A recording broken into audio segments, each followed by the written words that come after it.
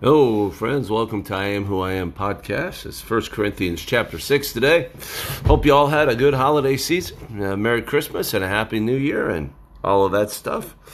I'm just getting back. It's Monday night and left out last night and I actually didn't expect to be making any podcasts today. I was tired all day. Gosh, I slept all day long. So it's about 11:15 at night here, so I'll try and get this done and get it out for you guys tomorrow. So, but we're just going to jump right on in here and see what Paul's got to say in chapter 6. And so, hope you all are doing well and everything is going good. If any of you has a dispute with another, dare he take it before the ungodly for judgment instead of before the saints? These guys had lawsuits amongst the Corinthians had lawsuits, and they were going to law on each other. They were taking each other to court and with lawyers and stuff. And Paul's like, "Are you kidding me?" Let's read that again. If any of you has a dispute with another, dare he take it before the ungodly for judgment instead of before the saints. So he said, "Man, can't you guys judge these things yourselves? You got to take it to the ungodly for judgment." Man, that's sorrowful. Two saints to have a lawsuit amongst each other. Do you not know that the saints will judge the world? If you are to judge the world, are you not competent to judge trivial cases? So, Paul's revealing a little bit of eternity here to us. Do you not know that the saints will judge the world? If you are to judge the world, are you not competent to judge trivial cases? Man, we should be able to make righteous judgments between each other in matters between brothers. It should be that way. But unfortunately, it's not most of the time. Still, brothers goes to law against another brother. It's sorrowful. Amen. Even today, these things still happen. Look at all the divorce amongst church members. It's amazing and sorrowful. Do you not know that you will judge angels? How much more the things of this life? Man, we're going to judge angels someday. I don't understand how that works. I don't understand how God's going to have us do those things, but it's very clear we're going to do that. Paul had great revelation of these things. And so, do you not know that you will judge angels? How much more the things of this life? Man, we should be competent with the common sense that God's given us, with the Holy Spirit that lives within us, to make competent judgments between each other in trivial matters of life. We should be. If we can judge angels and we're going to judge the world, whatever all that means, then we should be able to make righteous judgments between each other. Amen. Verse 4, therefore, if you have disputes about such matters, appoint as judge even men of little account in the church. I say this to shame you. Is it possible that there is nobody among you wise enough to judge a dispute between believers, but instead one brother goes to law against another, and this in front of the unbelievers? Man, Paul has a lot of wisdom for the Corinthians. Paul has so much to say to these guys, and he's pretty intense about it, pretty hard about it. He's trying to use these kind of words to wake these people up. Let's read it again. Therefore, if you have disputes about such matters, appoint as judge among you even men of little account in the church. Paul does sarcasm well. And he's saying, hey, even even if there's idiots amongst you, appoint an idiot to make judgment. A person of a little account, or an idiot. Basically, a guy without any sense. You even appoint somebody like that in the church. Then he says, I say this to shame you. He says, hey, come on, man, wake up. Come on, kids, don't be goofy here, is what he's saying. To put it in ordinary English speak, don't be a goofball, man. Come on, man. Don't make me shame you like this. Is it possible there's nobody among you wise enough to judge disputes between believers? And again, these things should not be. But instead, one brother goes to law against another, and in front of unbelievers. Man, what a terrible Christian witness. Those are the Christians over there. Man, us pagans get along together better than them Christians do. And like the last time I taught, and my friend Jack shared this with me, 2,000 denominations in America, 2,000 different Christian denominations. That's shameful that we have so many denominations, so many divisions. With one word, we have the Word of God here, and we have 2,000 divisions amongst us. With one Bible, I mean, come on, kids, can't we get this right? And let's continue on, verse 7. The very fact that you have lawsuits among you means that you have been completely defeated already. Why not rather be wronged? Why not rather be cheated? Instead, you yourselves cheat and do wrong, and you do this to your brothers. Man, humility, I've said it and said it and said it again. Humility is everything. Humble yourself. It's better not to go, it's better to be wronged, like he says here. Let's see. Why not rather be wrong? Why not rather be cheated? It's better in Christ to be wrong or cheated by another brother than to go to lawsuit against that brother in front of unbelievers and offer have a black eye to create a black eye in Christ before unbelievers, to not have a good witness. It's better off to keep it quiet among brothers and to be wrong or cheated than to go publicly to the law in front of unbelievers as a lousy, terrible Christian witness, is what he's saying here. And again, he says, the very fact you have lawsuits among you means you have been completely defeated already. Man, they were suing each other, brother against brother. Man, one Christian family member against another. It's so crazy. But again, how often does this happen in the world today? Probably way, way too much. Amen. Instead, you yourselves cheat and do wrong. You do this to your brothers. Man, listen what he says. Now comes the pain. Verse 9.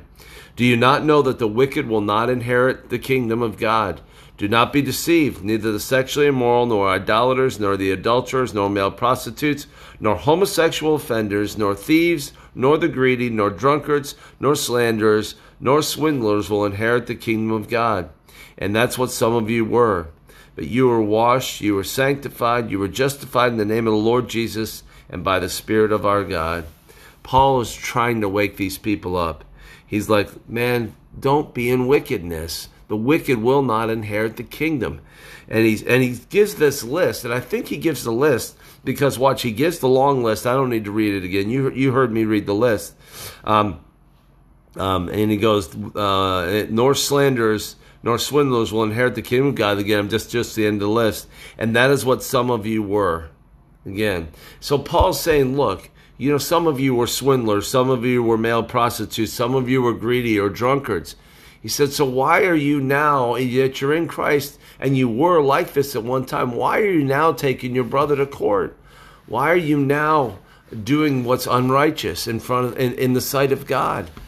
And then he says, he says, that's what some of you were, but then he says, but you were washed, you were sanctified, you were justified in the name of the Lord Jesus and by the Spirit of our God. So he's saying, look, you've been changed, you've been washed, you've been sanctified, you've been justified in the name of Christ by the Spirit of God. Man, he's saying to them, he's like, don't do these things. You used to be this way, now let all this go. And remember who you are, that you're washed, sanctified, justified in the name of Christ. You're a different person than you used to be. Have a higher standard. We're supposed to, in Christ, walk by a better standard, a standard of humility, a standard of grace, a standard of mercy, a standard of forbearance and forgiveness. We're supposed to walk in these ways, forgiving our brother. If he cheats us or wrongs us, we just forgive him. We pray for him. We don't take him to court. We're not like the rest of the world. We're going to someday judge angels and judge the world. Man, we're competent in Christ to do the right thing because of the Holy Spirit, because we've been washed and sanctified and justified in the name of Jesus. We shouldn't have all this darkness amongst us, is what he's trying to say here. Wow, man. This is why I wanted to do Corinthians, because this is so practical. 2,000 years later, this is just as practical today as it was all those years ago. Like one church suing another church, or a church split where half the church is going to the left and half to the right, and they're all hating on each other. Man, these things should not be in Christ. We're of a different standard. We're of a different spirit than the rest of the world. Man, let's continue on. Everything is permissible for me, but not everything is beneficial. Everything is permissible for me, but I will not be mastered by anything. So Paul was saying in grace, in Christ, by grace, everything was permissible, but not everything is beneficial. Everything is permissible, but he wouldn't be mastered by anything. Paul had total freedom in Christ, but if you go over to Romans 14, he gives the list of, he talks about the freedom we have in Christ, but not using that freedom to become a stumbling block to our weaker brother. Man, we don't take the freedom we have in Christ and use it for a wrong purpose. Amen. And so Paul was saying he was totally free, but not free to sin against his brother, not free to be not free to do what he ever wanted to do because he was mastered by it. Amen. Verse 13, food for the stomach and the stomach for food, but God will destroy them both. The body is not meant for sexual immorality, but for the Lord, and the Lord for the body. Amen. Again, this world is passing away. Our stomach, our food, our sexuality is all passing away. Again, he talks about the food and the stomach for the food, but God will destroy them both. The body is not meant for sexual immorality, but for the Lord, and the Lord for the body. This is the temple. We're the temple of the Holy Spirit. And there is so much sexual immorality all around the world, in this country and all around the world. But our body is meant now in Christ. Our body is meant for the Lord, and the Lord for our body. Man, the Holy Spirit lives inside of us. We're supposed to have a higher standard with our body other than sexual immorality. Amen. Continue on. Verse 14. By his power, God raised the Lord from the dead, and he will raise us also. Amen. Christ's resurrection was our resurrection. I've been crucified with Christ and no longer live, but Christ lives in me. His resurrection someday will be our resurrection. By his power, God raised the Lord from the dead, and he will raise us also. Do you not know that your bodies are members of Christ himself? Man, we are members of Christ. We are one body, as I'm always using the Indonesian, Satu Dalam Christo. We are one in Christ. We are one body in Christ, made up of many different members, but all one together. Do you not know that your bodies are members of Christ himself? Shall I then take the members of Christ and be united with them to a prostitute? Never. Do you not know he who unites himself with a prostitute is one with her in body? For it is said the two will become one flesh. But he who unites himself with Christ is one. He who unites himself with the Lord is one with him in spirit. Man, the mystery of all of this stuff. We are one with the Lord. We are one with Jesus Christ himself. One body by the Spirit. And he equates that to the sexual act between a man and a woman. He's going sideways on the whole prostitute thing, trying to shock these people, wake them up.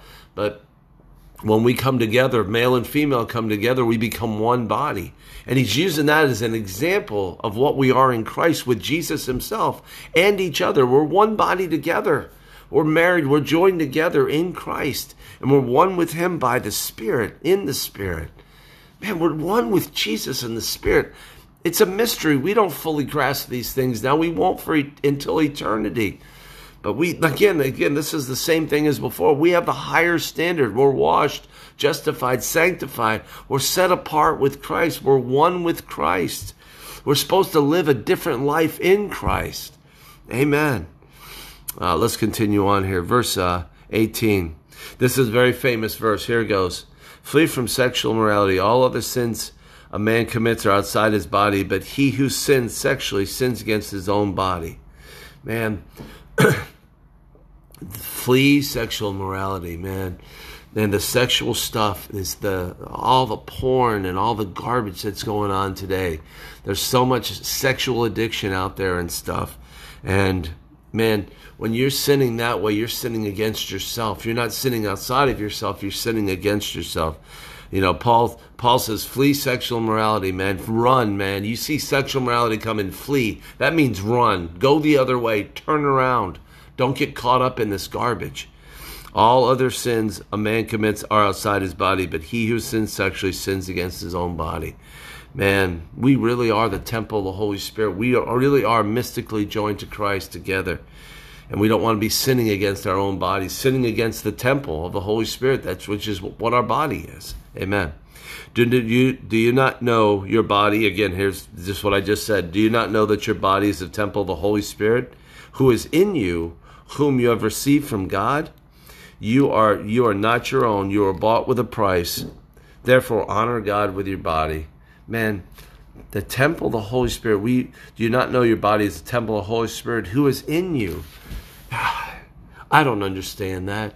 The Holy Spirit, a perfect Holy Spirit lives inside my unholy body. I've wondered about this since I've been in Christ. How does a Holy Spirit live inside an unholy vessel? A vessel still struggling with sin, a vessel still struggling with weakness. It's a mystery how a perfect Holy Spirit can live inside such imperfect vessels.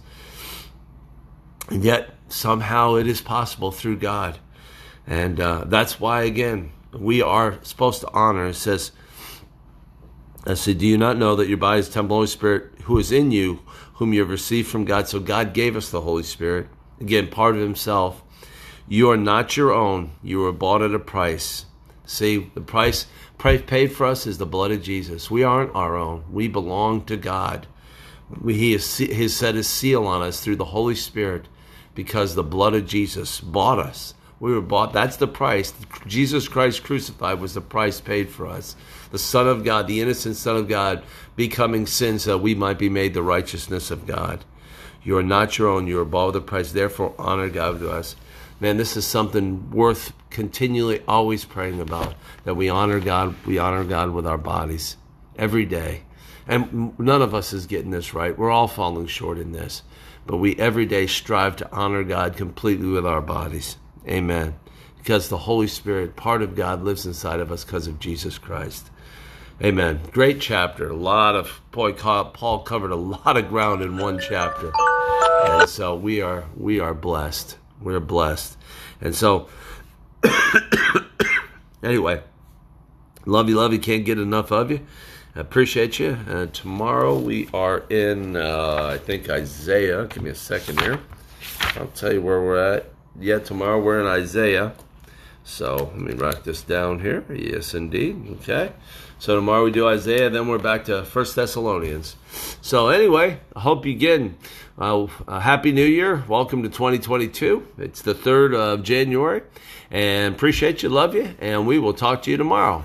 Have a blessed day. And be praying for my wife. Her stomach wasn't doing too good today. Appreciate that. Love you.